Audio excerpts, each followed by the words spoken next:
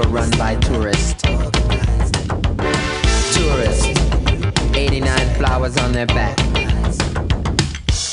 Inventors of the AccuJack. They look at life through a pocket camera. What? No flash again? They're all a bunch of double drags to teach the kids that love is bad. Half of the staff of their brain is on vacation. Mama, are you listening? We need a new breed. Leaders, stand up, organize. Yeah. Don't let your children watch television until they know how to read. Or else all they'll know how to do is cuss, fight, and bleed. No child is bad from the beginning. They only imitate their atmosphere. They're in the company of tourists. Alcohol and U.S. history. What's to be expected is 3 minus 3. Oh, absolutely nothing. Stand up, organize. You need a new breed leader. Stand up, organize.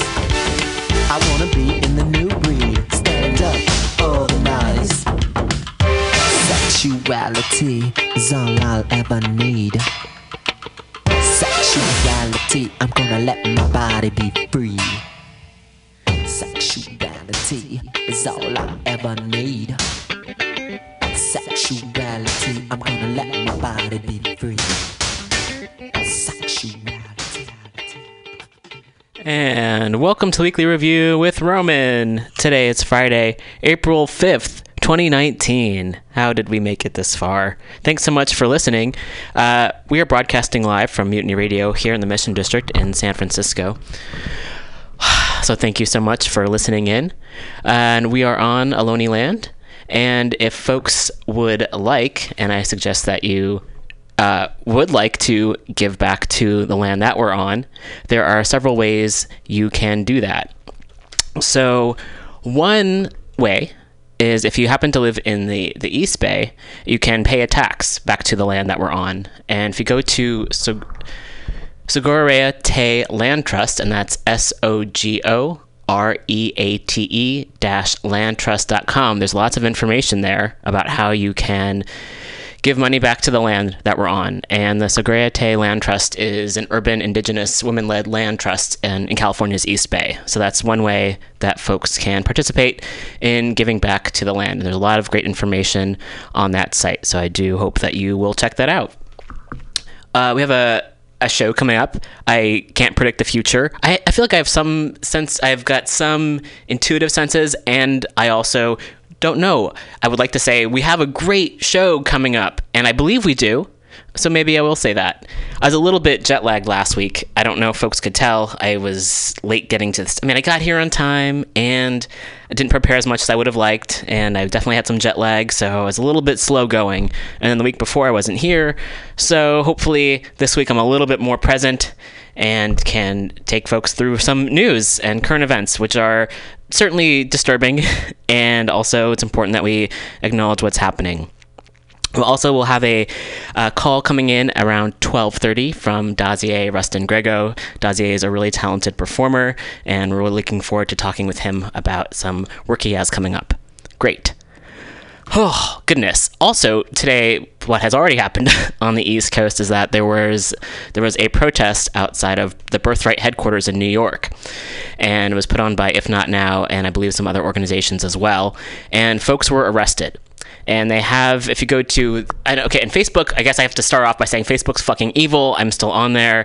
They recently passed, they said a note that they're going to take down white supremacist and white nationalist videos and people, and they haven't.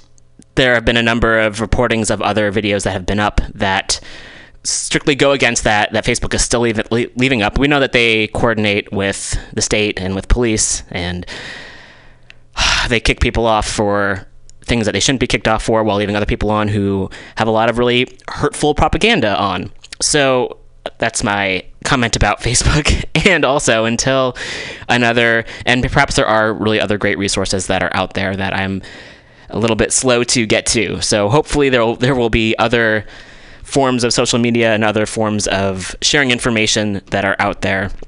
In the meantime, if you go to If Not Now, which is at ifnotnow.org, they have posted the video from the event that happened this afternoon in New York, and they posted it about 6 hours ago. And it says, Birthright just arrested 15 college students instead of coming downstairs to talk to the 200 of us that converged on Birthright headquarters in New York City to give them one final chance to choose. #us or the donors. Comment below with the word generation to get connected to the movement demanding Birthright confront the crisis of the occupation. Birthright made their choice. Now we get to make ours. We'll be having a call on Wednesday, April 10th at 8 p.m. Eastern Standard Time to share our plan, and you can register, and they have a link there as well as the video. It's about an hour and a half. I could play the entire hour and a half video. I haven't watched it all as it just happened, or it was posted pretty recently, and I haven't had the time this afternoon, as I was preparing to watch it all. I'll most likely play part of this so we can hear what has happened, and also just to encourage other progressive Jews, or however I shouldn't say that. I want to be conscientious of the language I use.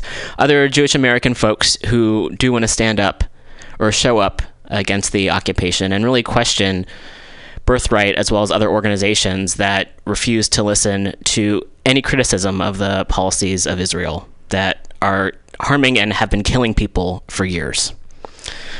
And that's a whole other conversation to have, is how also, I'll say it before I say it again, anti-Zionism is not the same as anti-Semitism, and if some of these folks were really concerned about anti-Semitism, they'd go after the far-right members of Congress that we have. They'd go after the hate groups, instead of going after people who criticize the actions of a government that kills people. Okay, that's been said. All right, so we got this video. What time is it now?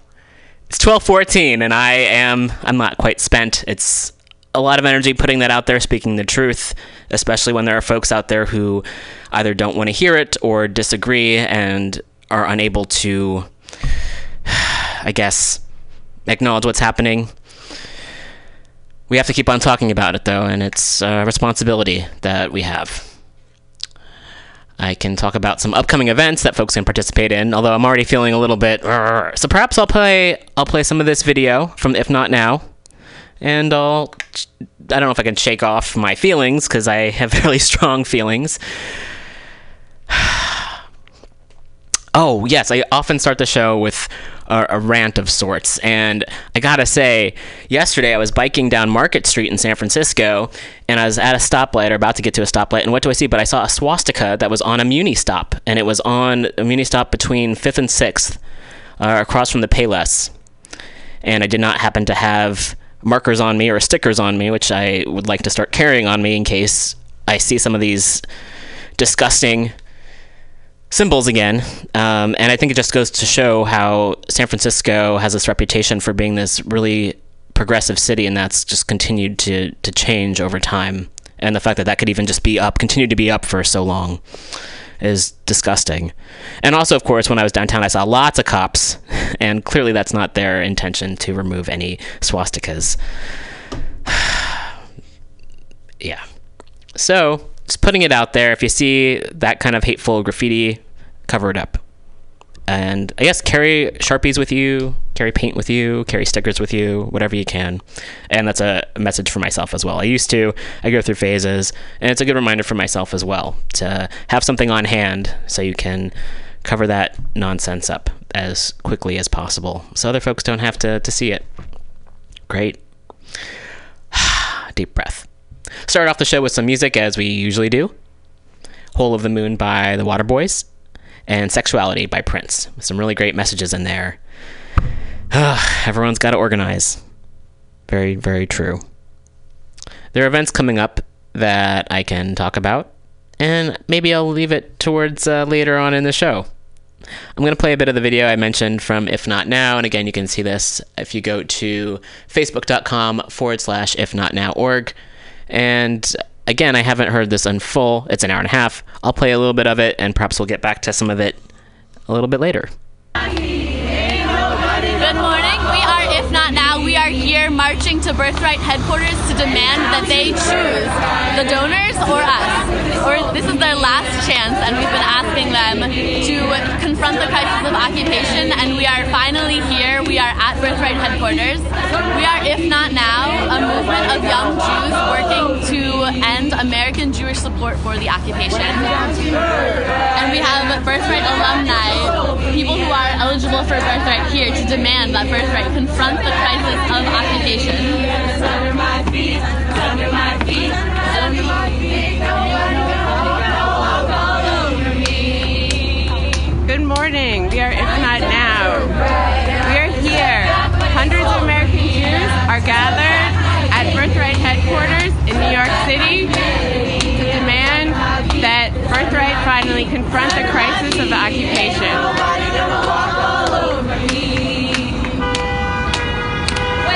All right. If you want to learn more about who we are and why we're here, And comment the word generation in this live stream comment. I'm going to fast forward a bit. As I mentioned, this video is about an hour and a half long. So we see, I'll narrate a little bit. So lots of folks standing out front carrying banners. People are chanting. One sign says, "Stop lying to young Jews." One sign says, "We demand the truth." Another sign says, "Stop lying to us." Another sign says, "Show us the occupation." Lots of folks. I'm going to fast forward a little bit more.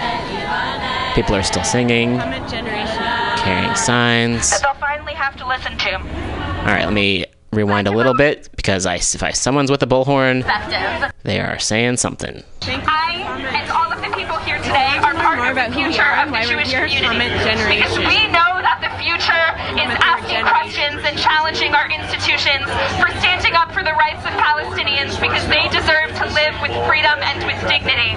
If you do so voluntarily, no charges will be placed against you. So Birthright, we are here standing literally You can hear in the at your doors background today the to ask cops you to make telling the them to right disperse. choice. You may think that it's a risk, but we deserve to know the truth, because hiding the story from us of what's happening in Israel is keeping us from our full humanity, because we deserve to know our people and our institutions can and should do better. You will be placed under Thank arrest you. and charged with disorderly conduct. This is the We're If Not Now. If you want to learn more about who we are and why we're here, comment generation. pedestrian traffic. Birthright lives have got to go, hey, hey. Birthright lives have got to go, hey, hey. Will be placed against you. See, there's a lot of cops there. About the separation wall between Israel and the occupied West Bank. So on the fifth day of our Birthright trip, we were traveling on the bus from a kibbutz in the north to Tel Aviv, and outside the bus window I saw the separation wall, and I turned to the person next to me, Emily, and pointed it out, and she asked our tour guide, "Is that the separation wall?" And he responded, "Yes, I'm so glad you asked that question, that is the wall," and went on to tell us about how because of all of the violent Palestinians, we need the wall. It's the only option. It's the only way to keep Israelis safe. I'm going to pause just because that rhetoric sounds really familiar. And I felt angry and disconnected, because I knew that this was an easy story for him to tell. They're wrong, we're right. They're bad, we're good. But it wasn't the whole story. A few days earlier, we had been in the Golan Heights and on a hill where part of the 1967 war had taken place. And he told us stories of the brave Israelis and the violent Arabs. And he did not talk about any stories that showed any humanity of Palestinians or of anyone who wasn't Israeli. And although this story was simple and easy to swallow, I knew that it wasn't the whole truth. So back on the bus, Emily said, we've only heard one perspective. The whole time that we've been on this trip, the 5 days, we've only heard one perspective, the side that Arabs and Palestinians are violent. And another person on the bus bench, he said, we haven't heard the word occupation. The whole 5 days, no one has said occupation. And our tour guide responded to them. He said, I don't know of any other organization. I don't know of anyone who can give you another perspective. This is the perspective that you're going to get. And if you don't like this perspective, then there's no other option for you on this trip. And he said that legally, Israel has never occupied any Palestinians. And yes, he said that Israel has never occupied any Palestinians and that there was no other perspective he could give us on our trip.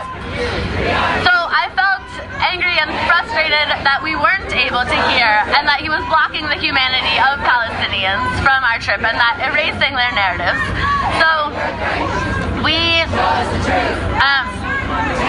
if you want to learn more about who we are, comment generation.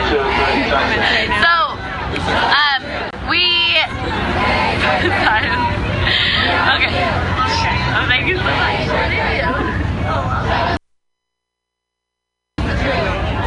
Hundreds of us are here in front of Birthright headquarters right now to demand that Birthright confront the crisis of occupation. Right now, We were kicked off of our trip, and a few hours later, we were standing on a street corner in Tel Aviv with our bags, and we had been kicked off of our trip for asking questions about the separation wall. So we wanted to hear other perspectives, so we got in touch with anti-occupation Israelis who work with Palestinian communities, and we went to the Palestinian Bedouin village of Al-Her in the South Hebron Hills in the West Bank. And we met with Auda, who's about my age and has grown up in Al-Her and spent his whole life in the village of Al-Her, and he told us about how they are not able to get building permits because of living under military occupation. And if they build a home or a community center, it's demolished. And we were sitting there with him outside of the third community center, and he told us about how when the second community center was up, he slept in it at night to prevent the Israeli army from being able to demolish it. And one night, his friend rushed in and shook him awake and said, Auda, they're here. They're here with the bulldozers. You need to leave. And I felt connected to how this simple act of sleeping in a building to prevent its demolition was a way of just trying to exist and trying to remain in Al-Her and keep his way of life. And he told us a story about how he brought a mirror to the site of where a building was being demolished. He brought this mirror to reflect back the image to the Israeli soldier of what he was doing, to try to appeal to his humanity and to show out his humanity and to connect as humans. And hearing these stories and sitting around eating dinner with the residents of Al-Her, sitting around the fire and hearing what it's like to live there under the constant threat of demolition, under not being able to live off of their land and not knowing if they'll be able to remain in Al-Her, I felt connected to them and that I was finally able to hear their stories and to understand the whole story of what's happening in Israel and Palestine. And so we're here, Birthright, because we're demanding that you stop erasing the humanity of Palestinians. Show us the truth. We want to know the pain and suffering of all people, of Israelis and Palestinians. And those are our Jewish values, is to ask questions and seek the truth and to care for all humans and the dignity of all people, and we are asking you to stand with us in those values today. Thank you. We are here where it's not now. If you want to learn more about who we are and why we're here, comment generation. Thank you for all of your comments and support. Like and share this live stream. Hundreds of us are here from campuses and cities from all over the country to demand one last time that Birthright confront the crisis of occupation. All right, I'm going to pause there. There's quite a bit more to the video. I'm going to take a little bit of a music break, and when we come back to the show, we'll be talking with Dazier Grego. So please do stay tuned. You're listening to Mutiny Radio.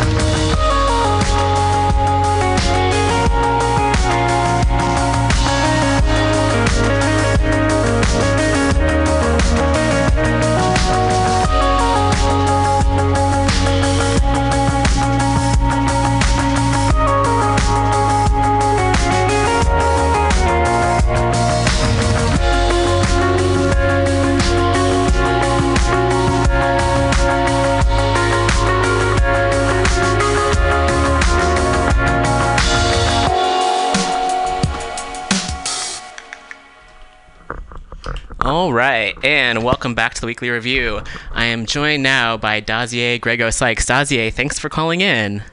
You're welcome. How are you? I'm doing okay. It's a Friday, so I don't know exactly what that means, but I'm here, glad to be here, and glad to be talking with you.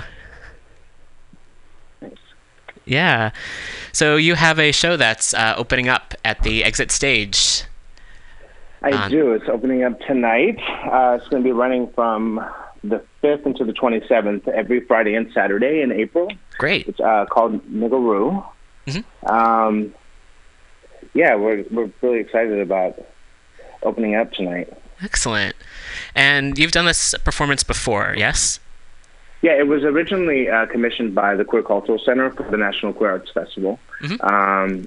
So I've done it. I did it in 2017 at the Flight Deck in Oakland for the National Queer Arts Festival, and then I did it in the San Francisco Fringe Festival in September of 2017. I got the Best of Fringe Award. Wow. For that run. So that was really exciting. Excellent. And they, the Exit Theater, wanted to support me more and wanted to bring back the show for a full run. So that's where we're at now. Great. How has the show changed over time? Well, the show isn't just theatrical performance; it's also a visual performance. I have a visual collaborator, Ms. Sequoia, aka Derek Miller Hanley, who has created a whole body of graphic art, of animation, of video, and photography projects to support the performance work. So we have done a lot more work on the visual aspect and looking at the visual aesthetic of the piece. So it's changed a great deal that way. It's actually pretty stunning at this point. I'm extremely happy with what Ms. Sequoia was able to achieve and the contribution that she's made to my work, to our work, really. Excellent. And what inspired the piece in the first place? Racism. Yeah. Just racism. Yeah. Experiencing, growing up, living in the South, living in the West Coast, it always feels a little different. But growing up in a culture where race is such an issue, and me always looking internally in writing and trying to make sense of hatred towards people because of their race, the colorism, the issues that go on in most communities of colors, but particularly the Black community, on how dark you are, how light you are, feeling like the word nigga has become such an acceptable part of speech. In the communities that I'm a part of, I hear people that are Black and not Black using the term as if it means man or dude or such and such. It's saturated in our music, and I was raised never to use that word, actually. I've actually been assaulted on 2 different occasions for asking somebody not to. I've been jumped by people for asking them not to use the word in my presence. People feel such it's such a right to use it, and people who don't even necessarily have a relationship to it. And I started wondering, how did it become so pedestrian? Yeah. Looking at the minstrel shows and how they impacted people's perception of Blackness in this country for a century, all the way up to the 60s. It was an acceptable form of entertainment for white people to paint themselves Black and delve into these really dehumanizing, stereotypical characters that were supposed to be imitating Black people, and how that's impacted, I think, the Black psyche around color, around identity. And I just felt like all these things sort of deformed Blackness because it hasn't been able to just exist on its own and not be seen through all these multiple lenses of race, of racism, of colorism, of minstrelsy, of stereotypes. And even when it's in its resting phase, it's like, for me, like the neutral position of Blackness seems to be resistance at the very least. And I wanted to explore all of those different things and facets of my thought processes. Yeah. And I wanted to return to the scene of the crime, which is the theater, when it comes to minstrelsy and blackface. Yes, yes. Wow. There's a lot there. There's a lot there. Yeah. A lot there. It's a sense, I mean, some people feel like I'm poking the bear. I feel like I'm beating the bear with a stick, but, it's sort of that's necessary. It was the kind of thing where some, and I understand it, like where some people would subscribe to the idea that we don't say the word nigger. We just don't say it. We call it the N-word. We need to completely eradicate it from our speech. But on the other side of that, we're hearing it everywhere all the time, and being used as if it's benign. Do you know what I'm saying? Yes. And one school of thought would be like, nobody should ever do blackface. Nobody should ever explore these characters and try to have them be about defying white supremacy, which is the opposite of what they were created to do, which is what I'm exploring, is like, can a minstrel show character, I don't really like to refer to it as a minstrel show character, can a blackface character be about resistance? Can that be about resisting racism? Which I think is an interesting question, and I think I successfully explored in this piece. Yeah. Wow. So I saw that there's a write-up in the SF Chronicle today, and I was just curious about how audiences have perceived the show. There's two schools of thoughts. Like, some people find it extremely provocative and divisive, the title and the idea of using blackface. Yes. Like, that's just their immediate response to it. They haven't seen the work. They don't really know much about what is going on in the piece. But those two things are enough to completely have them be like, no, you can't do this. This isn't okay. And other people are made really uncomfortable by it in a way that they're attracted to the discomfort and they want to find out what it's about. Yes. They're attracted to the idea of somebody being so cavalier as to talk about racism without really... I'm not primarily concerned with the white gaze and what white people would do with this work. It's really about the conversations I have in my community with other people of color about race and about racism without looking over my shoulder to see who's looking or hearing or listening, but just being completely honest and authentic as I possibly can. Yes. I feel but the responses are extreme. I mean, I'm prepared for people to have some resistance around it. It makes me uncomfortable. And I created the work. So I understand that for somebody who's completely unprepared to just be walking around the world and suddenly they see a postcard with a person that has their skin pigment black and the title Niggeroo is going to be like, whoa, what's that? Yeah. Oh. What was I going to say? Let's see. Oh, I had a thought for a moment. I'll take your time. Oh, yeah.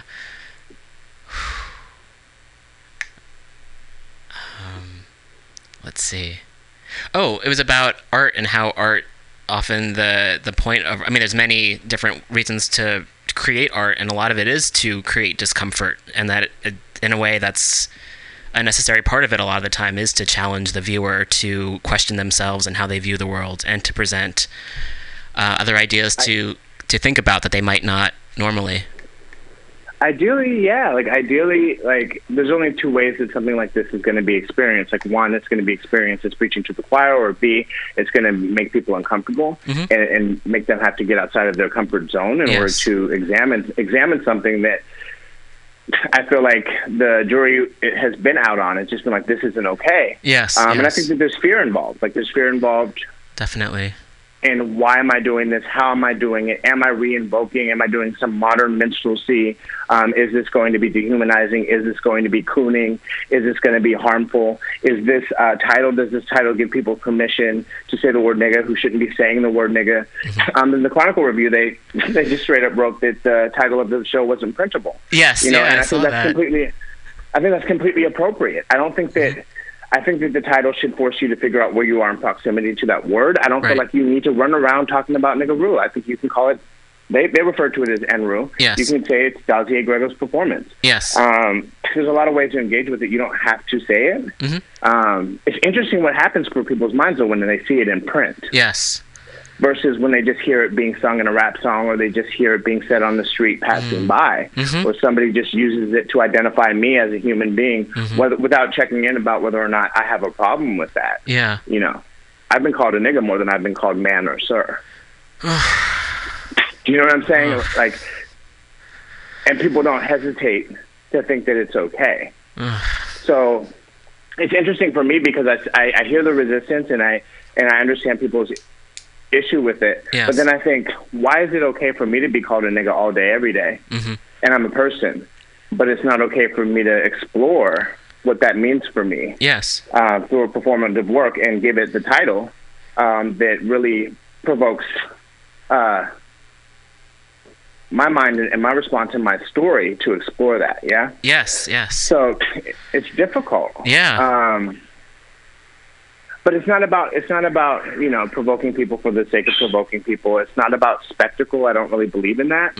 And like creating some kind of oddity or something that's going to mess with people, like just to attract them to be like, oh, you're being controversial, because I don't think that the work, it's not designed to be controversial. I think what's controversial about it is that the conversations that it's having are being had in a way that isn't hyper concerned with how it's perceived. It knows what it is. And it explores race and racism and internalized racism. Yes. And it's critical of the Black community. It's critical of the white gays. It's critical of a lot of things that I think we've been taught not to question. Yes. Like maybe we're not supposed to question people calling each other nigga. I don't know. Yeah. Maybe we're just supposed to let it ride. Whew, lots of questions. Well, that's certainly what for me. Like when I create, that's where I create from. Yes. Questions. Yeah. Like if I had the answer, I wouldn't necessarily be interested in creating the work. It's like, what's the point? Right. Of spending months and months and months of time writing a piece, and then months and months and months performing the work, preparing for the work. Like, what would be the point of me having to paint my face black and see myself that way? You know, I had a lot of fear that if I did that there would be a way in which I'd never be able to take the black face off. And I think that people that have a problem with blackface in general, I imagine that they feel it impacts other black people for any black person to perform in this manner, or for anybody to blacken their skin. But also, first and foremost, it's like I have to experience seeing myself as a performer that way. I have to experience being saturated in a culture I've created, which is this performance work, right? Where I'm thinking about race and racism and internalized racism and colorism and oppression and revolution, and I'm thinking about resistance, and I'm thinking about white supremacy all day, every day, while I'm preparing. Yes. And that's a lot to take on. Yes. It's a lot to be existing in. Yeah. And I wouldn't do it. I wouldn't be doing it if I knew what the answer was. Right. I have questions about it. Yes. I have questions about whether or not people can see this character as being somebody who humanized the experience, as somebody who was about resistance, somebody who was about defiance, somebody who was about like opposing white supremacy. I have a question, like, can that be done? Or can this only, because of the history with blackface, can it only ever be a negative? I don't know that it can be a positive 100% clear out, because it has so much baggage. Yes. But it's a potent form of performative theater. Yeah. It's very potent. Yes, indeed. And it kind of amplifies and magnifies the fact that the black body is never neutral. You know, a white woman can put on an oatmeal bra and panties and do a movement piece. It's some dance thing and appear to be neutral. But a black body is never neutral. It's always engaged. It's always doing something. It's always being perceived and seen as being a black body. And whatever meaning the viewer makes of blackness is what's attached to that body at all times, regardless of that person's intention. And so part of the point of working with blackface was to completely take people to a hard right where they couldn't get around the blackness. Yes. Wow.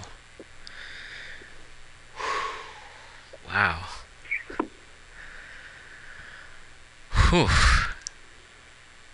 Wow. It's a lot. Yeah. I'm letting that sit right now. Oh goodness. Wow. And I don't know what the right answer is to the question. Oh, sure. Do you know what I mean? Like, yeah. I don't know. There maybe isn't a right answer, or it might not even be an answer. Right. I mean, I don't know that I'm free and clear of having any concern of what I provoke. I definitely don't want to trigger people. Trigger warning. Yeah. I'm not looking to assault people. Sure. And bring something up in them that they don't want to have brought up in them. I'm just trying to make a suggestion. Yeah. Of another possibility. Yeah. Another piece of yours that I saw was I Am a Man, and you recently performed that in New York City. And I was hoping you could also share a little bit about what that experience was like for you. Well, one, I changed the title from I Am a Man to Am I a Man? Oh, Am I a Man? Okay, sorry about that. Which isn't, no, it's not, no, it's fine. It just happened recently. It's been I Am a Man for many years, but we changed it recently to Am I a Man? We were looking at the graphic art, which was originally the graphic art was me wearing these very small shorts, pulling my shorts open, looking down at my penis, right? Mm-hmm. And behind me, a black and white image of men holding the I'm a Man signs. Mm-hmm. And when I first came up with the piece, it was in 2009, 2010. And we weren't having as many conversations around gender and gender identity at that time. Yes. That wasn't the first thing that we were talking about when we were talking about queer masculinity. Yes. Or queering masculinity. It was just, we were just at a different place. And, 10 years later, I'm bringing the piece back to perform in New York, and I'm looking at the graphic image, and I'm looking at the title. And luckily, I was able to work with a mentor who helped me see that I was making a declaration around my masculinity based on the fact that I had a penis. Mm-hmm. And that it lands very differently today than it would have then. Mm-hmm. So we changed the title to be more reflective of the question around what is masculinity and what is queer masculinity. But that piece, I just got back from New York. I had 6 shows in New York City through the Frigid French Festival. Mm-hmm. I just got back less than a month ago, actually, from performing that work there. Yeah, and how did you find the New York audiences versus maybe in the Bay Area, if you felt there was a difference at all? Yeah, there's a difference. People in my experience, people in New York are sort of like, they're not as easily impressed. Mm-hmm. They're not going to get you all gassed up because you cleared your throat. Yeah. I feel like the expectation is that the work is great or outstanding or good. And if it meets that requirement, they're like, clap, clap, clap. I'm not standing for you. Not as a way of diminishing the quality of the work, but more like this is what we expect. Yes. From our performance work. So people really enjoyed the piece. They were really vocal about that. I got a lot of really positive feedback, but not the way that I get it here. Here people are way more like, oh my God, that was the best thing I've ever seen. And then they were like, excellent piece of work you just did. So I was just like, what does this mean? Like, it was just a different response. Yeah. Huh. Yeah. The scene feels different. There's a lot of excellence that I witnessed, that I have witnessed. I've gone to open mics in New York City. Yes. And been like, damn, like the work was so amazing. Yes. And it was just like, oh, I'm just getting up here to do this thing. So by the time you get to I'm doing a full run and I prepared this piece to be consumed this way, it's like, this isn't 3 minutes at an open mic. This is you're featuring. So people's expectation is higher. Yes. Because everywhere you look, there's some not so great work that's seen as well. But when it's good, it's really good. Oh yeah. So it made me feel competitive. I see. I was like, I got to step up my game out here. Yeah. Yeah, I used to live out there, and I remember seeing some really incredible pieces out there, and it was very inspiring, certainly, to see so many folks perform. The quality is amazing. Yes. I keep thinking of this. I went to Queer Abstract, which is a open mic-esque. It's a curated open mic is the best way to really think about it. Okay. In Brooklyn. But it's basically a curated experience where artists are invited to perform, and it feels like an open mic format because you just have one artist get up and do a piece, the next artist comes up and does a piece. But those kids were not playing around in Queer Abstract. It's at the Star Bar in Brooklyn. Okay. And it happens once a month, and I was able to feature and perform there, and I was just really impressed by the talent and the diversity of talent that I experienced there. Because I was like, this is just going to be a little reading. You know what I mean? Yeah, and the kids were like, no, we came to show out. Wow. And I was like, oh, I didn't know we were showing out. That sounds great. I hadn't heard of that before. Oh yeah, if you ever get to New York, check out Queer Abstract. Okay. It's amazing. We'll do. And they have YouTube videos too of a lot of their performances. Oh, great. Excellent. Another question I was hoping we could, or topic I was hoping we could talk about would just be sobriety, if you're open to talking about that in terms of as an artist and creation. Sobriety. Yeah, I'm open to that. Yeah.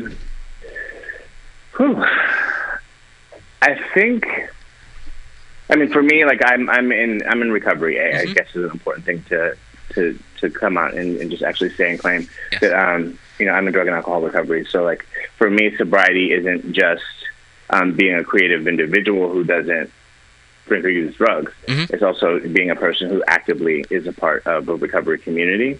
I experience a lot of it's different. It's being an artist. Like the artist community is so much about kind of carrying on. You know, like there's like a partying culture that kind of holds you outside of the community.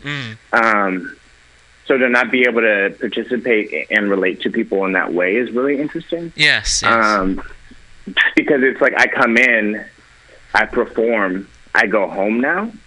Where it used to be, I would show up, we used to hang out and drink, we do the show, we go drink some more. Yeah. So I feel disengaged from the community in a particular way, because I feel like so many artists, there's this mythology around the struggling artist, the suffering artist, the artist with mental health issues, and the artist with the drinking problem. Yes. Where it's almost romanticized. It's just the intensity through which you experience life makes you an artist, and your inability to digest all that means you need these other things in order to cope. So that whole mythology and that whole romanticizing of that lifestyle, to not be engaging, it's a trip. And to also to create and be 100% present when you do create. It's not like I'm going to smoke a joint and I'm going to write some poetry. Yeah. It's creating from a very different state of mind at all times. Right. And expecting to present my work in that state of mind. So there's like, there's no taking two shots and getting on stage. Yes. I have to be present for the stress and the anxiety of performance work in a way that I didn't used to. But ultimately, I think it's the artist's job to be as present as they possibly can when holding their work. Yes. With the kind of work that I do and that I'm known for doing, I also think it's important for me to be present and grounded in the work that I do. Our bodies are our instrument, and if we can't be in our bodies, we can't be really completely responsible for what it is that we're creating and we're giving. Yeah. And I also think for me, it created a fear around, could I be as good? Am I as creative? Am I as daring? Am I as fun as a performer? Not needing to be intoxicated while performing, but like doing, writing out of an altered state of mind. Yeah. There's this idea that you feel like you're accessing something you couldn't otherwise. Right.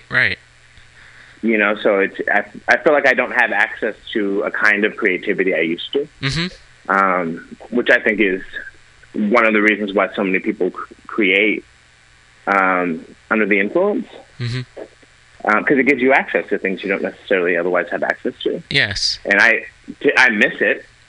I miss being able to access those things. I miss being able to tap in and tap out if I want to. But for me to show up for my life as the person I'm supposed to be, I have to make different choices, because I didn't just, have a couple beers at the end of the night. Yeah. I did much more than that, and I did it in a way that was destructive. So like for me, it's like I wouldn't have a performance career at all to speak of, really, if I was drinking. I wasn't able to show up for my life or maintain anything like discipline or anything like structure when I was just kind of like any way the wind blows. Wow.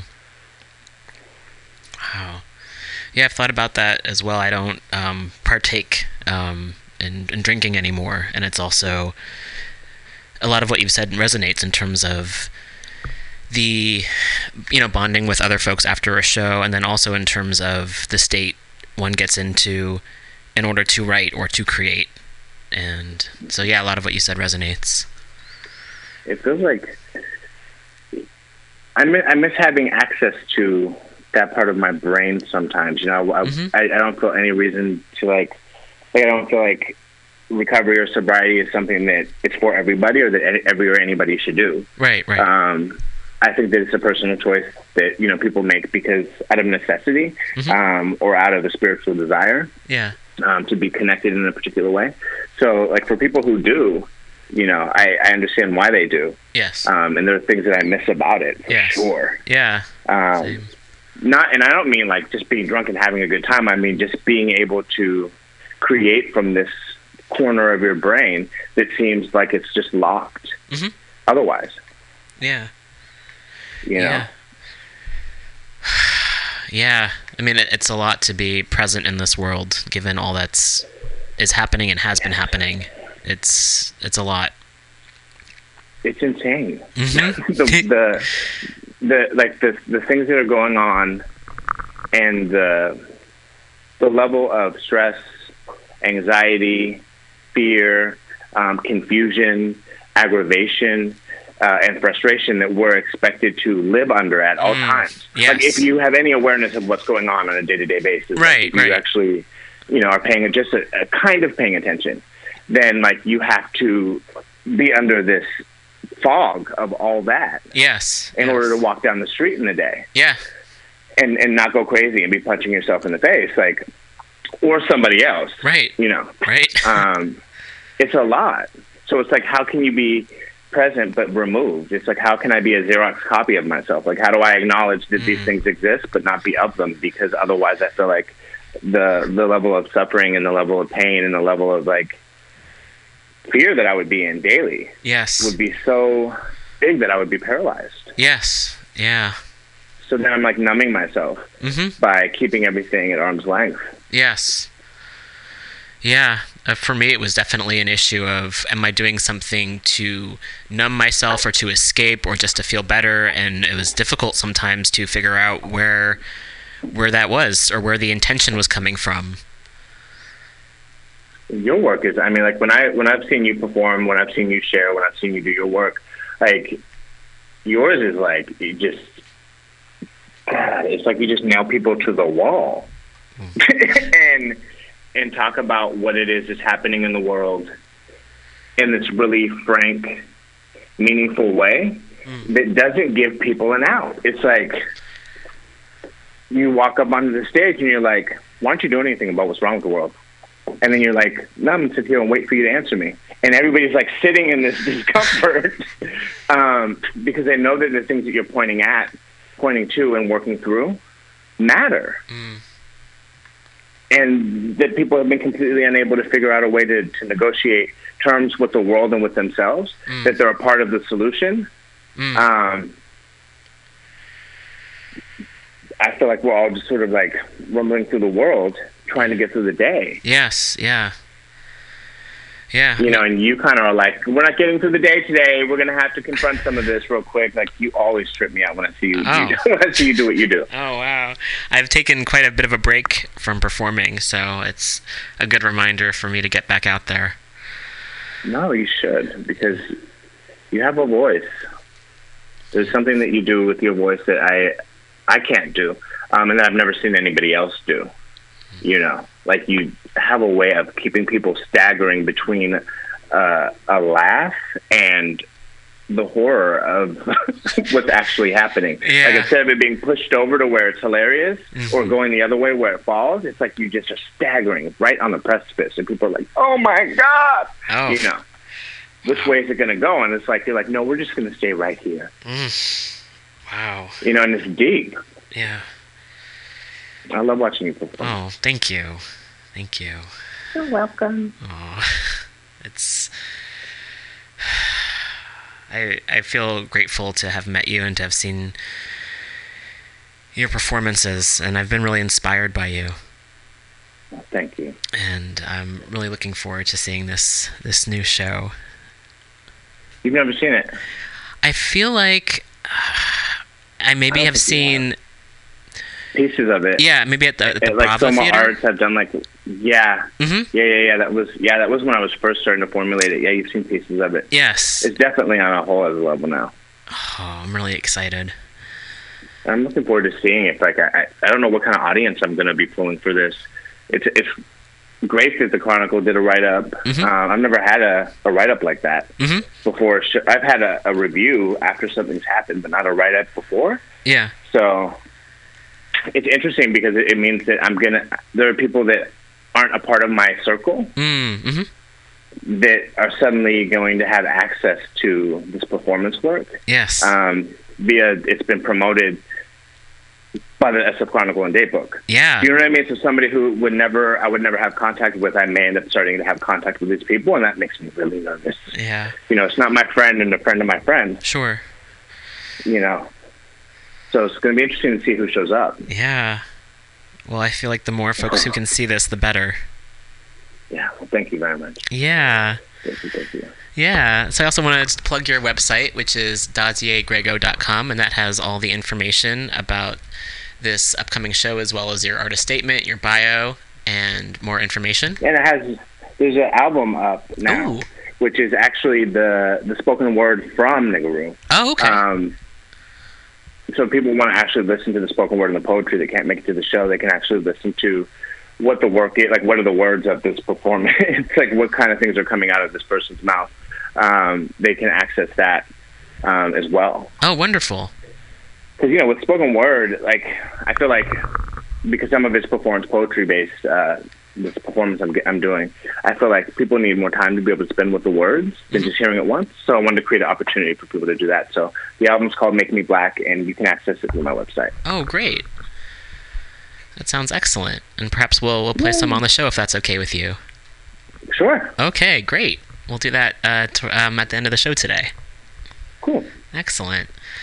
Well, is there anything else you'd like to share while we're here? No, I'm good. I feel like I've said so much. Lots of important things. You asked me a question. I'm like, blah, blah, blah, blah, blah, blah, blah, blah. Because, I'm passionate about the work that I do, and I'm thinking about all these things all the time. And, it's exciting to talk to other people who are thinking about the same thing. So thank you for inviting me. My pleasure, and hope to have you on again. Cool. Yeah. Anytime. Looking forward to seeing the show. Thank you. Yeah. All right. Well, take care, and I'll see you soon. All right. Bye, sweetie. Bye. Thank you. All right. Big thanks to Dazier for calling in. I feel all nice and warm and really looking forward to seeing this performance. Again, if you'd like to get tickets, please go to daziergrego.com, and that is DAZIEGREGO.com. And when this podcast goes up, we are broadcasting live, and also when this podcast goes up on the website, I will include a link as well so folks can click on it. Okay. Well, let's take a bit of a music break, and I will get some things together for the rest of the show. And yeah, sounds good. All right, so coming up, here's a song from Shay Diamond, and you can find Shay's work online. And Shay's based in New York City, and this is a song called I Am Her. So we'll be back in a little bit. Stay tuned. If you had to wear my shoes, you'd probably take them off too.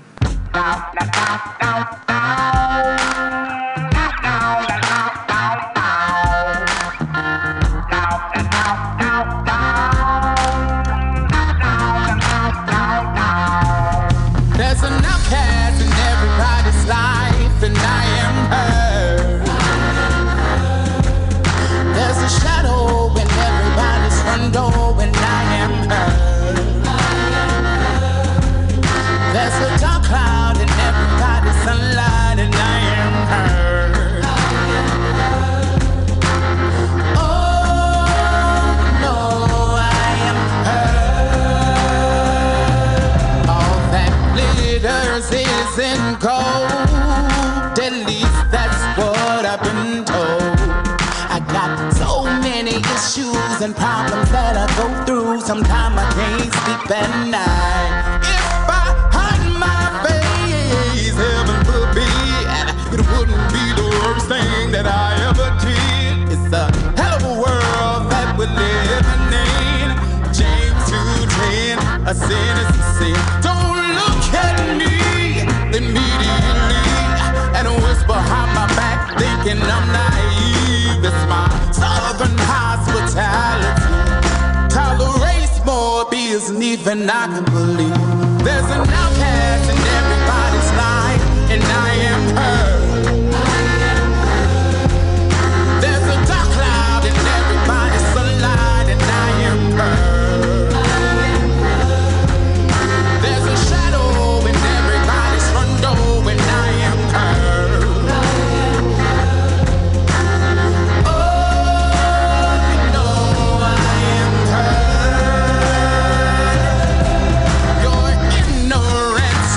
A hell of a stench. The aroma lingers on generations I've known. And it ironic, the smarter we get, the less we understand about the simplest shit. I am Shane, she is me. We get down with our bad selves figuratively. Don't care too much what other people say. I get along swell by my goddamn self. Never ask for no one's philosophy. It's obvious I'm proud of me.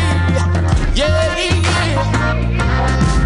Yeah, yeah. There's an outcast in everybody's life, and I am her. There's a dark cloud in everybody's sunlight, and I am her. There's a shadow in everybody's front door, and I am her. Oh, you know I am her.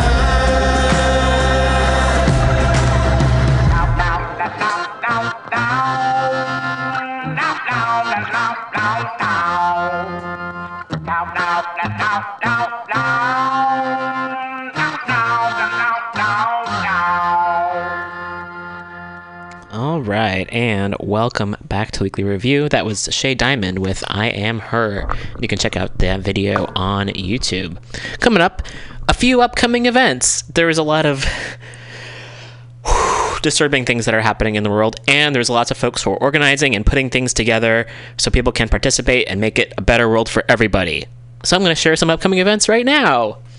And my voice goes up a few octaves. Okay. So this is about the Global Women's Strike Bay Area. The Global Women's Strike Bay Area is part of the BA Steering Committee for the Poor People's Campaign. As part of the National Emergency Truth and Poverty Bus Tour, the California Poor People's Campaign invites you to the Bay Area Poor People's Hearing on Homelessness, Mass Incarceration, and the Criminalization of Poverty. This is happening tomorrow, Saturday, April 6th from 2 to 4 p.m. at the Taylor Memorial Church, which is at 1188 12th Street in Oakland. The National Emergency Truth and Poverty Bus Tour is a nationwide effort of the Poor People's Campaign, a national call for moral revival taking place in 30 states across the U.S. Come out and hear community members give testimony on the impact of policies that ignore the needs of impoverished and low-income Bay Area residents. Elected officials are invited to listen, but not to speak. For more info on the Bay Area hearing, check out www.ppcbayarea.org and see below for info on the California Truth and Poverty Bus Tour and all 11 California hearings, including the statewide hearing in Fresno on April 8th, which is also on Facebook. Okay, so we've got that coming up, and they have links below. Let me take a quick look here at the event. They've also posted it on Facebook. All right. So this is, again, the Truth and Poverty Bus Tour number 2. And that's happening in Chico, Marysville, Sacramento, Oakland, Fresno, Pomona, Orange County, and San Diego. And right now I will share that on the Weekly Review webpage, which you can access by going to facebook.com/weeklyrev. And I will share that now. And the invite is now up there, so you can check check it out. And if you are in one of those cities and or know folks in one of those cities and or can get to one of those cities, please do check that out. And it's happening April 6th, April 8th, April 9th. It's happening until April 13th. Great. Next up, because there's a lot of things that are happening. All right, and this is from APTP, which is the Anti-Police Terror Project. Dear APTP supporters, this session we are supporting AB 392, the California Act to Save Lives, which would require law enforcement to exhaust all other alternatives before using deadly force on us and our loved ones. It's our duty to protect the Black, Brown, and Indigenous people who suffer at the hands of law enforcement daily by every means possible. Next Tuesday, April 9th, will be the first hearing of AB 392. Join impacted families and Let Us Live Coalition and the Let Us Live Coalition in Sacramento in support of AB 392. So this is the Get on the Bus to Lobby for the California Act to Save Lives. So there's a bus that's going up to Sacramento, and it's leaving Tuesday, April 9th from Oakland. Folks meet up at 5 a.m. sharp at the West Oakland BART station, which is at 1451 7th Street in Oakland. And they have a registration form with more times and locations. Increasing the use of force standards and requiring police to use alternatives to lethal force has been effective in several cities utilizing similar policies, such as Seattle, Washington. We are gaining momentum, but we have to seize this moment to pressure the California legislature to embrace it. They have another link where one can RSVP and register for a bus ride today to let folks know that you can join. And I will see if there is another link I can post to share it, so it'll be easier for folks to click on it. And I see it. There's a Facebook invite, and I'm also going to share this right now on the Weekly Review webpage. So whenever you're listening to this, if you go to the Weekly Review webpage, if you scroll down to what I've posted today, Friday, April 5th, you will see this invite with all this information. So please do check it out and share it with your communities. And if you happen to live in another part of the world, perhaps think about how you can organize in your own community about situations like this to demilitarize police. Great. All right. And I believe there's one more. Is there one more? I think there's one more event that I wanted to share. Yes. And I was just sent some info about it this morning. And this is the Free School 5 de-escalation, and it's about de-escalation of violence. Excuse me, I had to burp. This is happening April 9th. It's a public event hosted by the Coalition on Homelessness, and it's happening Tuesday, April 9th from 2 p.m. to 4 p.m. at the St. Anthony Foundation, which is at 150 Golden Gate Avenue in San Francisco. There's a Facebook invite, and yep, that's right. I'm going to share it right now again on the Weekly Review webpage, so you can check it out. And I'll just pausing a moment here as I share this with folks. I want to do it as I'm talking about it so I don't forget to do it later. Okay, I'm going to read a little bit more about this event. Let's see. Let me scroll down a bit here. Details. Coalition on Homelessness Free School 2019. April 9th, 2019. De-escalating violence. Learn the techniques of diffusing explosive situations. Homeless people are traumatized constantly and under stress due to having no place to live. In this class, we will learn hands-on through role-playing how to keep everyone safe and welcome in our spaces. ADA accessible space, bag lunches will be provided, classes will be in English with Spanish translation. So again, that's happening on Tuesday, April 9th from 2 p.m. to 4 p.m. at the St. Anthony Foundation at 150 Golden Gate Avenue in San Francisco. Okay, so those are some upcoming events. There's a lot more happening as well. Just wanted to put those out there for folks. And as I get some more news together and prepare myself to share the news, I'm going to play some music. I think that sounds about right. And yeah, so here's some music. It's a band heard of recently from Minnesota called Bad Bad Hats. So I'll play some music from them, and then we'll be back with some depressing news.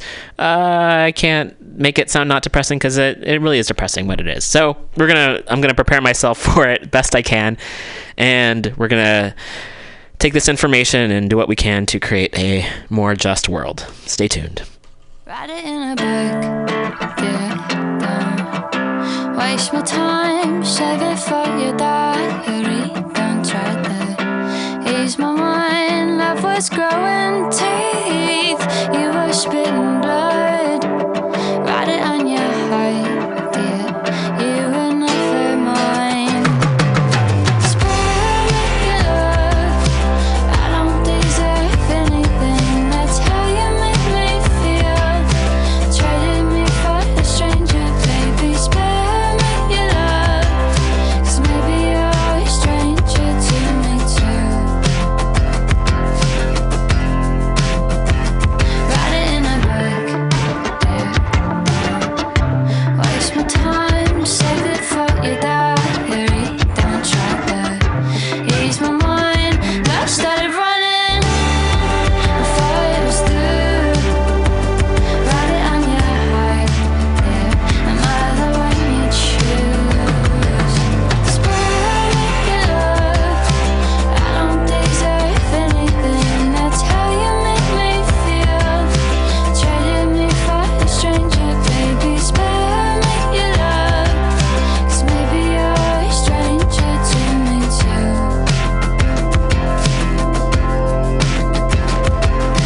Crying on the phone, already, and you always know it. Wanna say the perfect thing, but I always blow it. If you do not want my love, then I will help you throw it out.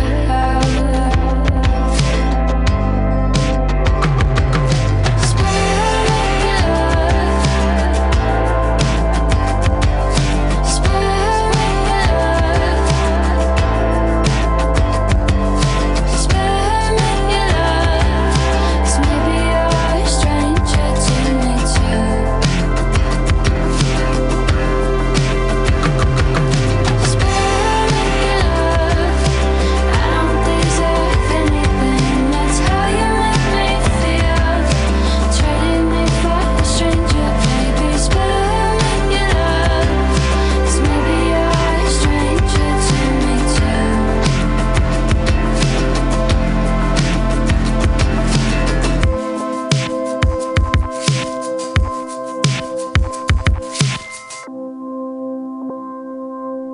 And welcome back to the Weekly Review with Roman.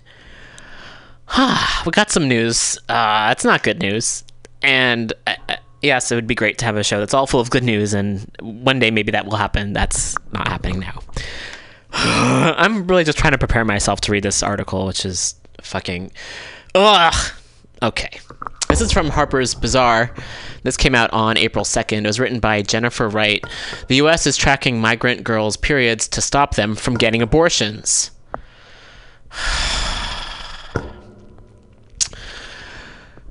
We still don't know where 1,488 migrant children are. And I have to note that that number that was used is also a dog whistle. It's a sign that white supremacists use, that number. So that's a whole other conversation to have as well. Fuck. Okay. The U.S. government lost them. They admit as much. Even though the court ordered a halt to the policy of family separation, 245 more children have been taken from their parents. So they can't figure out where children separated from their parents are. But by God, they can keep track of teenage migrant girls' menstrual cycles. There are 28 pages detailing the periods, pregnancies, and reason for the pregnancy, whether by rape or not, of teen girls in custody, some of whom are as young as 12. There may well be reasons for the government to track whether or not a woman is pregnant and how far along in her pregnancy she is, but there's no reason to track the cause of her pregnancy. It's pretty fair to assume that they're not doing this because they want to ensure women know all the options regarding their pregnancy. It's almost certainly an attempt to bar them from getting abortions. We know that because the trafficking was done by the anti-abortion advocate Scott Lloyd, the head of refugee resettlement at the height of the children separation. He has since been removed from that post. Lloyd declared he needed to sign off on all abortion requests. This was previously not the case, and in one instance attempted to use a migrant girl as a way to test an abortion reversal method. What a sick fuck. my list of folks to get guillotined gets longer and longer every day. Welcome, Scott Lloyd, you're on that list.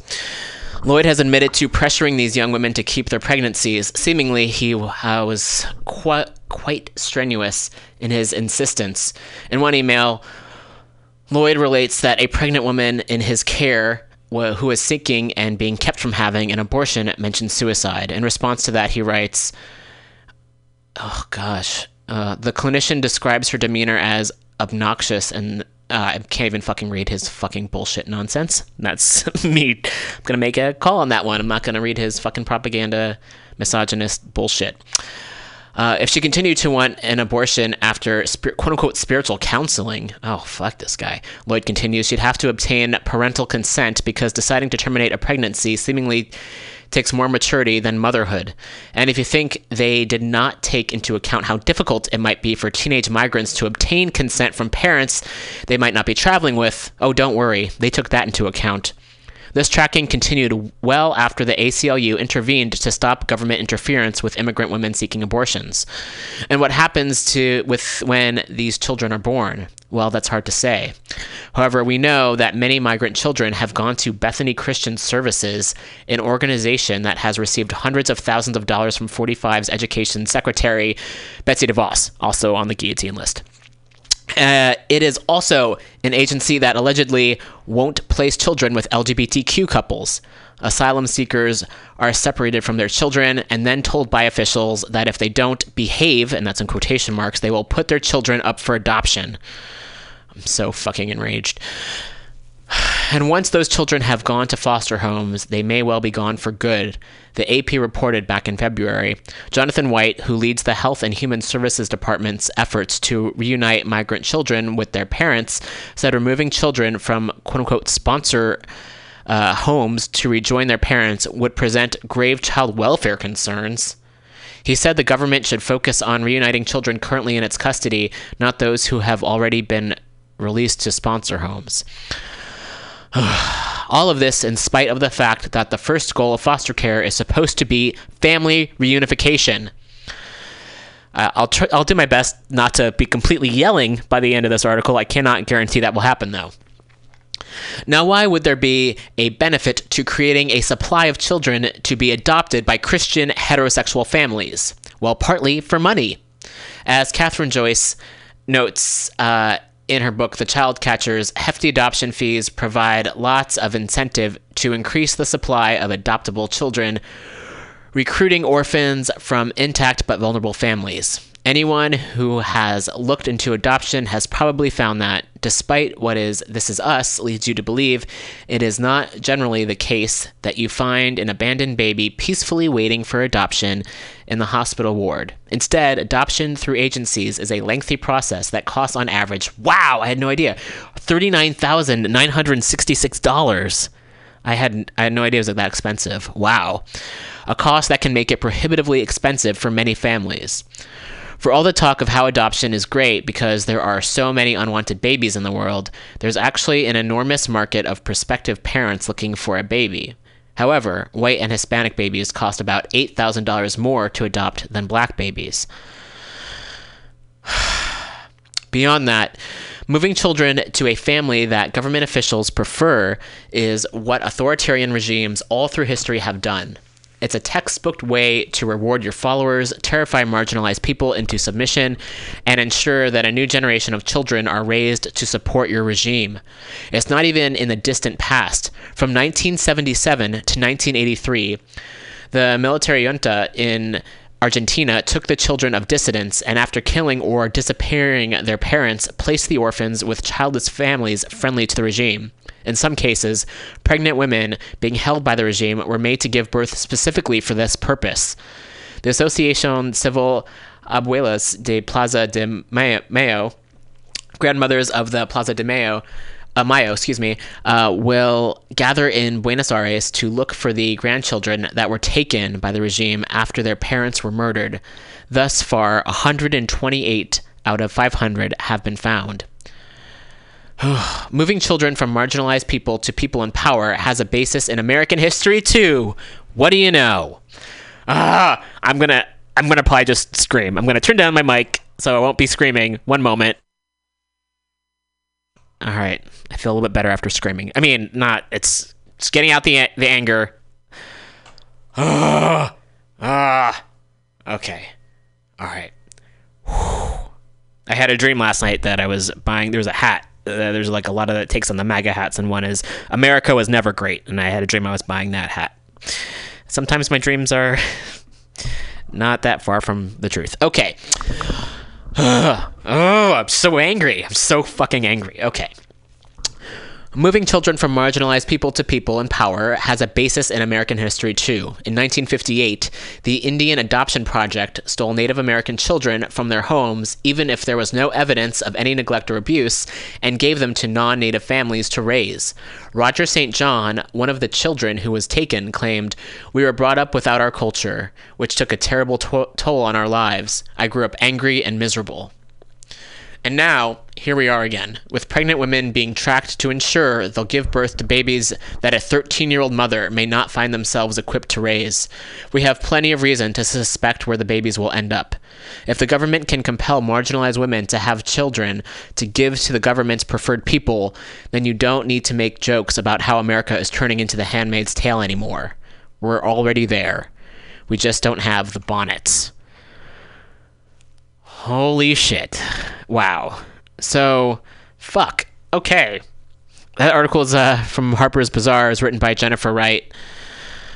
And it came out again on April 2nd of this year. Fuck. Again, history of America. A lot of things we didn't learn in school. Shit. I don't have enough... expletives, maybe. Fuck. All right. Wow. I'm taking a moment. Just gonna take a moment.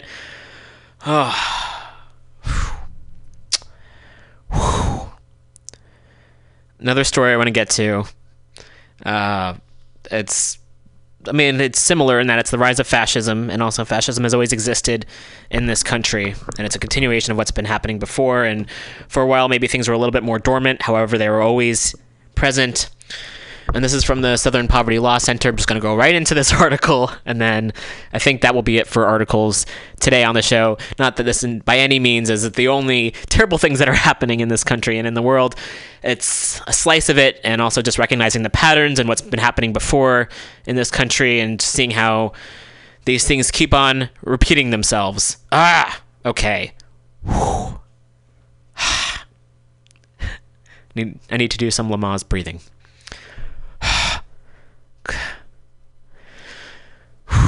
All right. White supremacist symbol found spray painted at the site of fire, Civil Rights Center says. And this came out also on April 2nd from the Southern Poverty Law Center, which is an organization you should definitely support because they're being attacked even more than they have in the past. So definitely, a lot of orgs should be supported. Definitely Southern Poverty Law Center, which you can find at splcenter.org. This was written by Michael Edison Hayden. Someone painted a white supremacist symbol at the scene where fire ravaged a building tied to the civil rights movement, according to a statement from the Highlander Research and Education Center.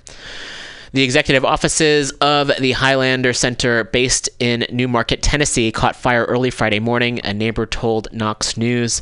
The center serves as an adult education center for community workers involved in social and economic justice movements, according to language posted to the group's Facebook page, and once played host to such civil rights icons as Martin Luther King Jr. and Rosa Parks. A representative from the Jefferson County Sheriff's Office told Hate Watch on Monday that they were working with the Tennessee State Fire Marshal's office to determine the cause of the fire. They said they hope to share more information in the coming days. But a statement issued by the center Tuesday added an unpleasant layer of intrigue to the center's misfortune, overtly suggesting that the fire may have been an act of arson. As most of you know, a devastating fire burned down our main office early Friday morning. Thankfully, no one was inside the building and no one was injured. A statement from the center reads, "We also found a symbol connected to the white power movement spray painted on the parking lot connected to the main office. While we do not know the names of the culprits, we know that the white power movement has been increasing and consolidating power across the South, across this nation, and globally," the statement continues. Hate Watch reached out to the center for more information about the symbol. They said was spray painted at the scene of the blaze, but did not immediately receive a response. The Southern Poverty Law Center's own analysis backs up the Highlander Center's statement about gains made by the white supremacist movement. SPLC has found that the number of hate groups in the U.S. has surged alongside the rise of 45, piece of shit, fuckface, also in line for the guillotine. I think we know that. All right. Hate Watch found 36 hate groups operating in Tennessee in 2018, including dozens linked to the white supremacist movement. The state has also played home to several high-profile white supremacist rallies, events, and conferences in recent years, including an event staged in Shelbyville in 2017. I won't even repeat the name. It's a take on... It's fucking dumb. And a series of rallies put on by neo-Nazi group Traditionalist Worker Party throughout 2017 and 2018. American Resistance, a white nationalist think tank, hosts their yearly conference in Tennessee and plans to do so again in May. Maybe we can shut that shit down. Whew. News of the fire coincides with a racist incident on the University of North Carolina's Chapel Hill campus Sunday.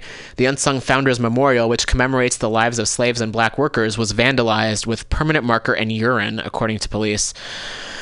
Arrest warrants have been issued for 2 suspects linked to the vandalism in Chapel Hill, campus police said. All right, so again, this article is from the Southern Poverty Law Center. And I will share it right now. I believe I've already shared it on the Weekly Review webpage, but I will share it again so folks who are now listening to this can see. And again, if you go to facebook.com/weeklyrev, we post news stories there and upcoming events. And so please check that out for more information. All right. I don't like to end the show on a super negative note, and it's also important just to recognize what's happening in the world. So perhaps we'll play some music, and then we'll play some of Dazier's work after this. So stay tuned, and also, we're gonna play some. R.E.M. had written a song for Kurt Cobain, and he passed away. I think it was today, 25 years ago. And he was a far leftist. In addition to being a musician, he had really good politics. So, wanting to share, and you can read more about that. Black Socialists of America is a really great organization, and they post a lot on Twitter and really good articles. And they've posted a bit about Kurt in the past and learned a lot about him. So, just wanting to share that. And the song's I really loved this song when it came out. It's a bit of a downer, and also that's okay. So here's R.E.M. with Let Me In, and we'll be back after this. Yeah,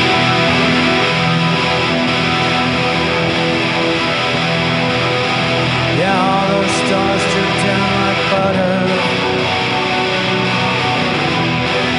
Promises are sweet. We hold out our hands with our hands to catch them. We eat them up, drink them up, Hey,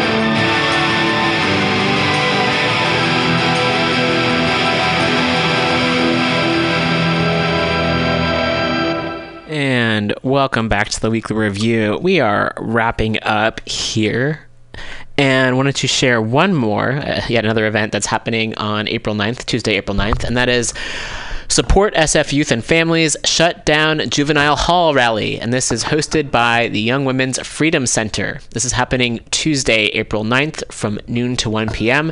at San Francisco City Hall steps. At the San Francisco City Hall steps, which is at 1 Dr. Carlton B. Goodlett Place in San Francisco.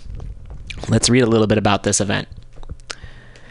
And I've just shared this on our Facebook page as well, so you can check out that info on the internet. SF supervisors Ronan, Walton, and Haney will introduce legislation to shut down San Francisco's Juvenile Justice Center by 2021 on April 9th. This is a victory for San Francisco's youth and families who have fought to shut down our local juvenile hall for years. Let the Board of Supervisors know the time is now. Shut it down. Don't let this conversation happen without you. We need all our youth and parents to let everyone know nothing about us without us.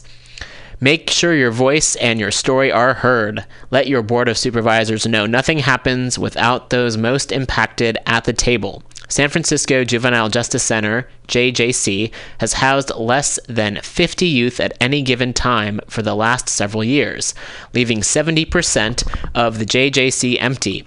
2/3 of the youth at SFJJC are there for low-level crimes or probation violations. San Francisco is still spending the same amount of money it spent on the juvenile hall as it did in 2011, which is $11.9 million, even though it's housing half the average daily population it was back then. It costs close to $270,000 a year to keep a child locked up in San Francisco, with San Francisco losing its youth and families due to gentrification and catering to single individuals. This money needs to go to support San Francisco's low-income families and youth. San Francisco is full of amazing alternative to detention programs. Let them take care of their youth instead of them sitting in juvenile hall. So again, this event is happening on Tuesday, April 9th from noon to 1 p.m. in front of the City Hall, so it's City Hall steps. And again, it's put on by the Young Women's Freedom Center, which I hadn't heard of before. So I did I clicked on the link on the invite, and they have a lot of great information. It looks like a really great organization. So they are folks that you should also follow and participate with. Great. Okay. Yay. So positive things that are happening, people coming together, people organizing. That's excellent. So I wanted to share one of Dazier's pieces. And again, you can check this out if you go to daziergrego.com. And this is a track called Make Me Black. And you can find this on the website.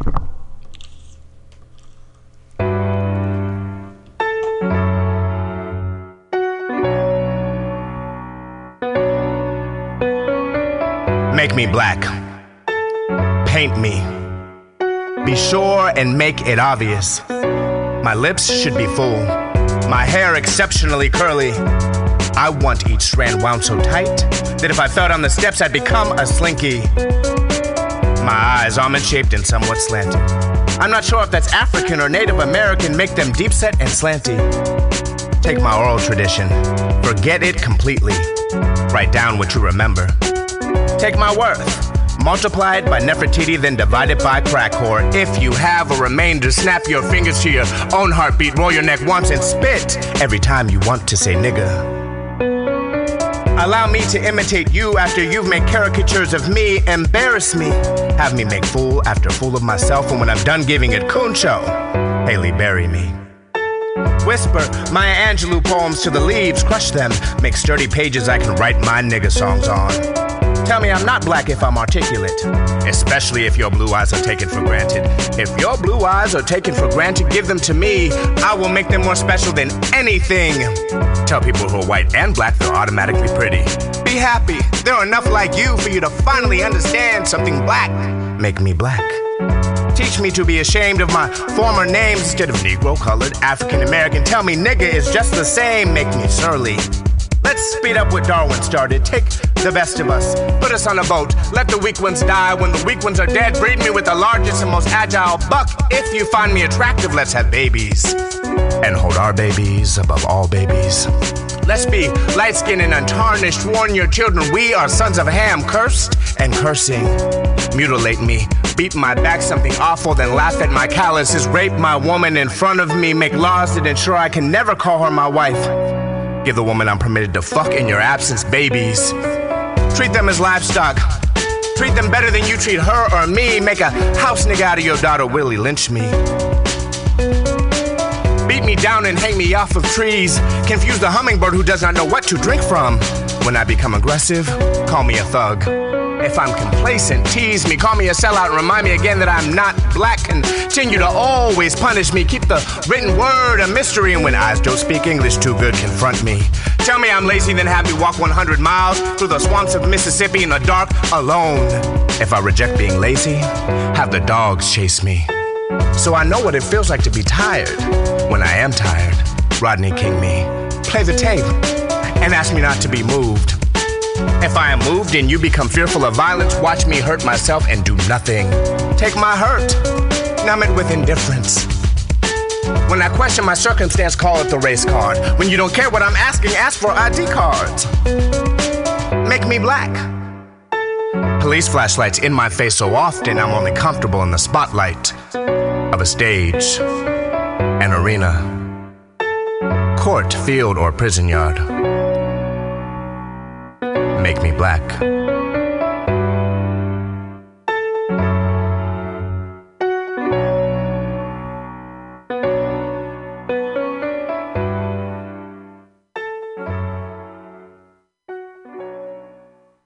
All right, and welcome back. That was Make Me Black by Dazier Grego, and you can find that album if you go to daziergrego.com. And again, Dazier's show opens tonight, and you can find more info if you go to daziergrego.com. That starts tonight, April 5th at 8 p.m., and you can buy tickets online at the website, and it's at the Exit Stage Left Theater in San Francisco, which is at 156 Eddy Street. Okay. Well, thanks again to Dazier for calling in, and thanks for all the folks out there for listening. Thanks to everyone out there for living your lives and making the world a better place and getting through. Yeah. We'll be back again next week. And also coming up next week will be Women's Magazine with Global Val and The Common Thread with Global Val and Diamond Dave. That show's been going on every other week. Oh yeah, Mutiny Radio. I should plug the station. Hello. There's shows here every day of the week. If you're interested in doing a show here of your own, please contact Pam. If you go to mutinyradio.fm, you can find the dates and times that we have open slots. So if you'd like to do a show here of your own, that's totally open. You can do that. It costs about $100 a month to rent the space. You get trained. Doesn't take too long on the equipment, and then you can do whatever type of program you want. There's a lot of great shows here on the station. We have news and politics. There's comedy. There's music. A lot of other shows. It's anything you want. So it's pretty cool. Also, if you're interested in renting the space, maybe for like a one-time slot, we do that as well. We have rentals. We have one-time rentals here. You get there's a room here for a small audience. You have a live broadcast. You have the MP3 that's recorded, and you get to use the equipment here. So it's a pretty great space, and grateful that it's still around. If you'd like to support the station directly, we have a lot of open mics here. You come in, you can donate if you're able. There's also, I believe, a link on the website, mutinyradio.fm. If you'd like to support this particular show, The Weekly Review, please check out our Patreon at patreon.com/weeklyrev. Big thank you to all the folks who have been donating over the years. It really means so much to me. Thank you so much for helping out, keeping the doors open, keeping the show going. Having the dues paid is...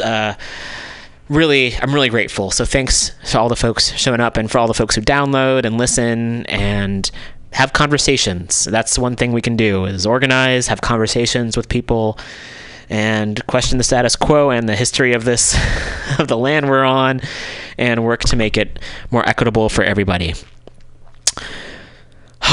So I guess I'll end with a Nirvana song. I don't think I very, very rarely play them on the show. I don't remember the last time I did, so why not today?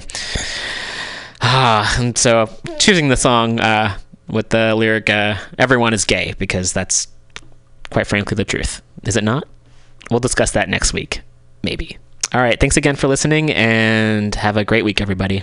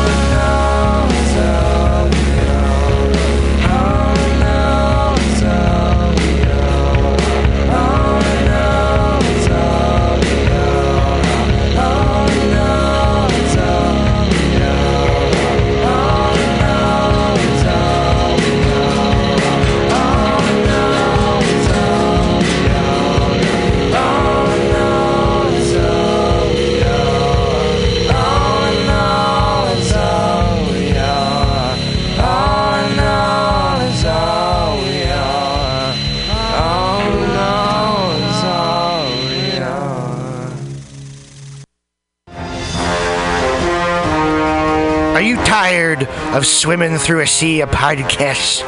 Are ye on a raft without a paddle? Well, gather around me, sea dogs, and get aboard me pirate ship as we set sail for the seas of MutinyRadio.fm. From there, you can captain your own pirate ship as you sail through over 44 different shows for all of your listening pleasures. They've got live comedy to small business advice, LGBTQ-friendly to sports, vinyl to gutter punk. MutinyRadio.fm has the best programming the internet ocean has to offer you. I bet my peg leg on it. I ain't scurvy shit-faced McRat.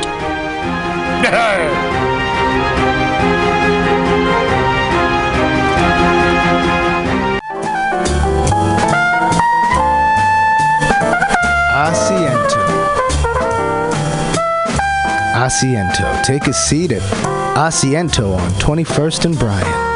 Meet friends for a drink, have delicious tapas, and a relaxed community atmosphere. Asiento, honestly, is a wonderful place. They have incredible bartenders and board games all over the walls, trivia on Mondays, Taco Tuesdays, First Wednesday live jazz, live DJs Thursday, parties. The food is darn good.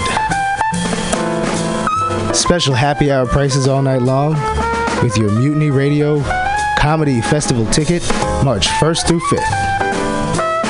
Check out the schedule at www.asientosf.com. Come take a seat. I had a date there and it did not go well. But it wasn't the fault of the place. They're very nice. Asiento.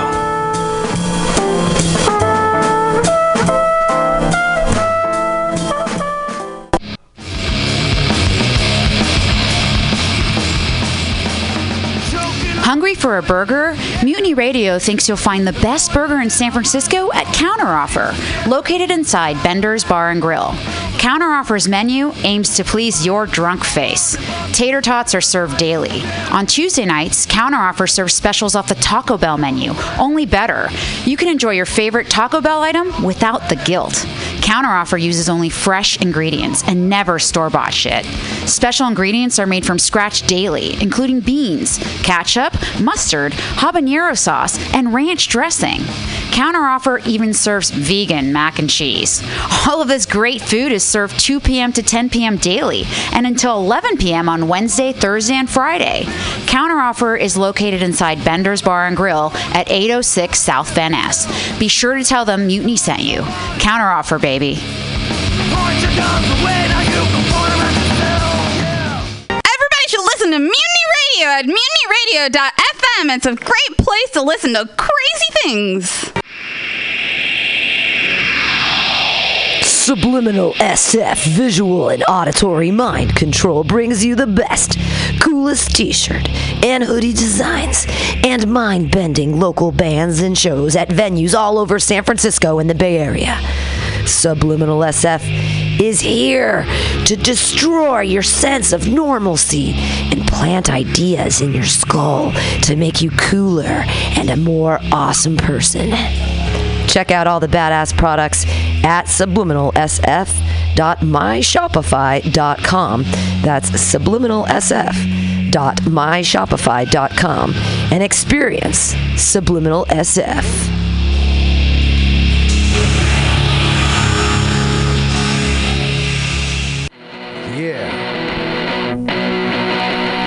Welcome. Bender's Bar and Grill, located at 806 South Van Ness in the Mission District of San Francisco. Your favorite bar with awesome bartenders, rotating local art, and a killer back patio.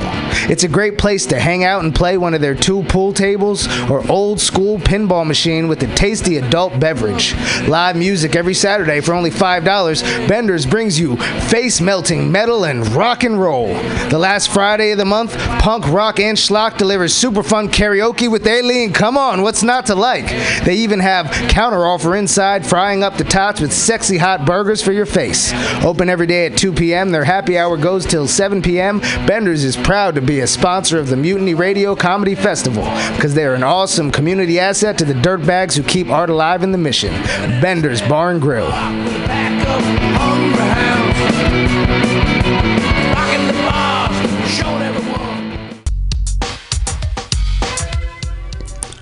Hi, welcome to My Limited View. I am your host, Sergio Navoa. And I'm your co-host, Vanessa Wilkins. Join us every Tuesday from 12 to 2 at MutinyRadio.fm as we share stories, our personal stories. And struggles and challenges. And we'll also have guests come in and share their stories. And hopefully through all this, we can expand our view. Or your view.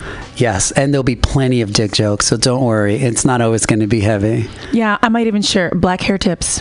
Black hair tips. Don't know anything about it. Sorry. All on My Limited View. Yes, every Tuesday from 12 to 2. You can also find us on Apple Podcasts. Oh, yeah, and Google Play. And Stitcher. iTunes. Oh, you already said that. TuneIn Radio. Stitcher, you said that. Spotify. Oh, my God, there's just so many. And Overcast. Yes, you can also find us on social media. M as in Mary, L as in Larry, P as in Peter. Podcast. MOV Podcast is our handle.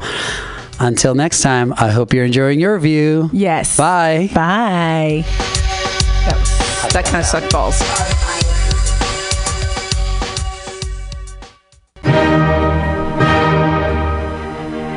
Good evening there, my friends here at MutinyRadio.fm. Chester Cashcock here, and giving you my love and regard as well as movies over there. And I just wanted to let you guys know that anytime I go swimming in my vault of rare coins and piles of filthy cash, I can't help but listen to Pamtastic's Comedy Clubhouse every Friday from 8 to 10 p.m. I mean, if anyone who knows anything about comedy knows that Pamtastic's books the best of San Francisco and beyond's underground comics. It's a great showcase, and they have a fun time at Pamtastic's deep in the Mission District, where you can laugh off your tushy for a mere $5 every Friday to 10 p.m. And I laugh because $5, I mean, that's what I use to wipe my tushy with. So to laugh it off for a mere $5 is indubitious. But if you can't make it to Mutiny Radio, well, don't even worry. Don't fret at all. You can simply download the podcast post-show and giggle in the comfort of anywhere, like your Aspen summer home on the mountain ridge with the kayak feeling. So all you got to do is just go to podcastics.pcrcollective.org/comedy clubhouse, or you can listen live every Friday from 8 to 10 p.m. as your host Pam Benjamin brings you the best comedy from San Francisco and beyond the universe. And what's better than the universe? It's a cash cock, honey. Yeah.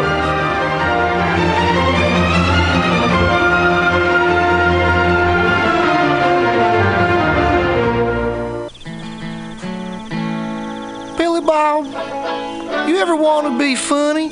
Well, my dogs think I'm funny, Daryl. Well, I mean, you ever want to be like in front of an audience, like other than like squirrels, dogs, and dead peasants?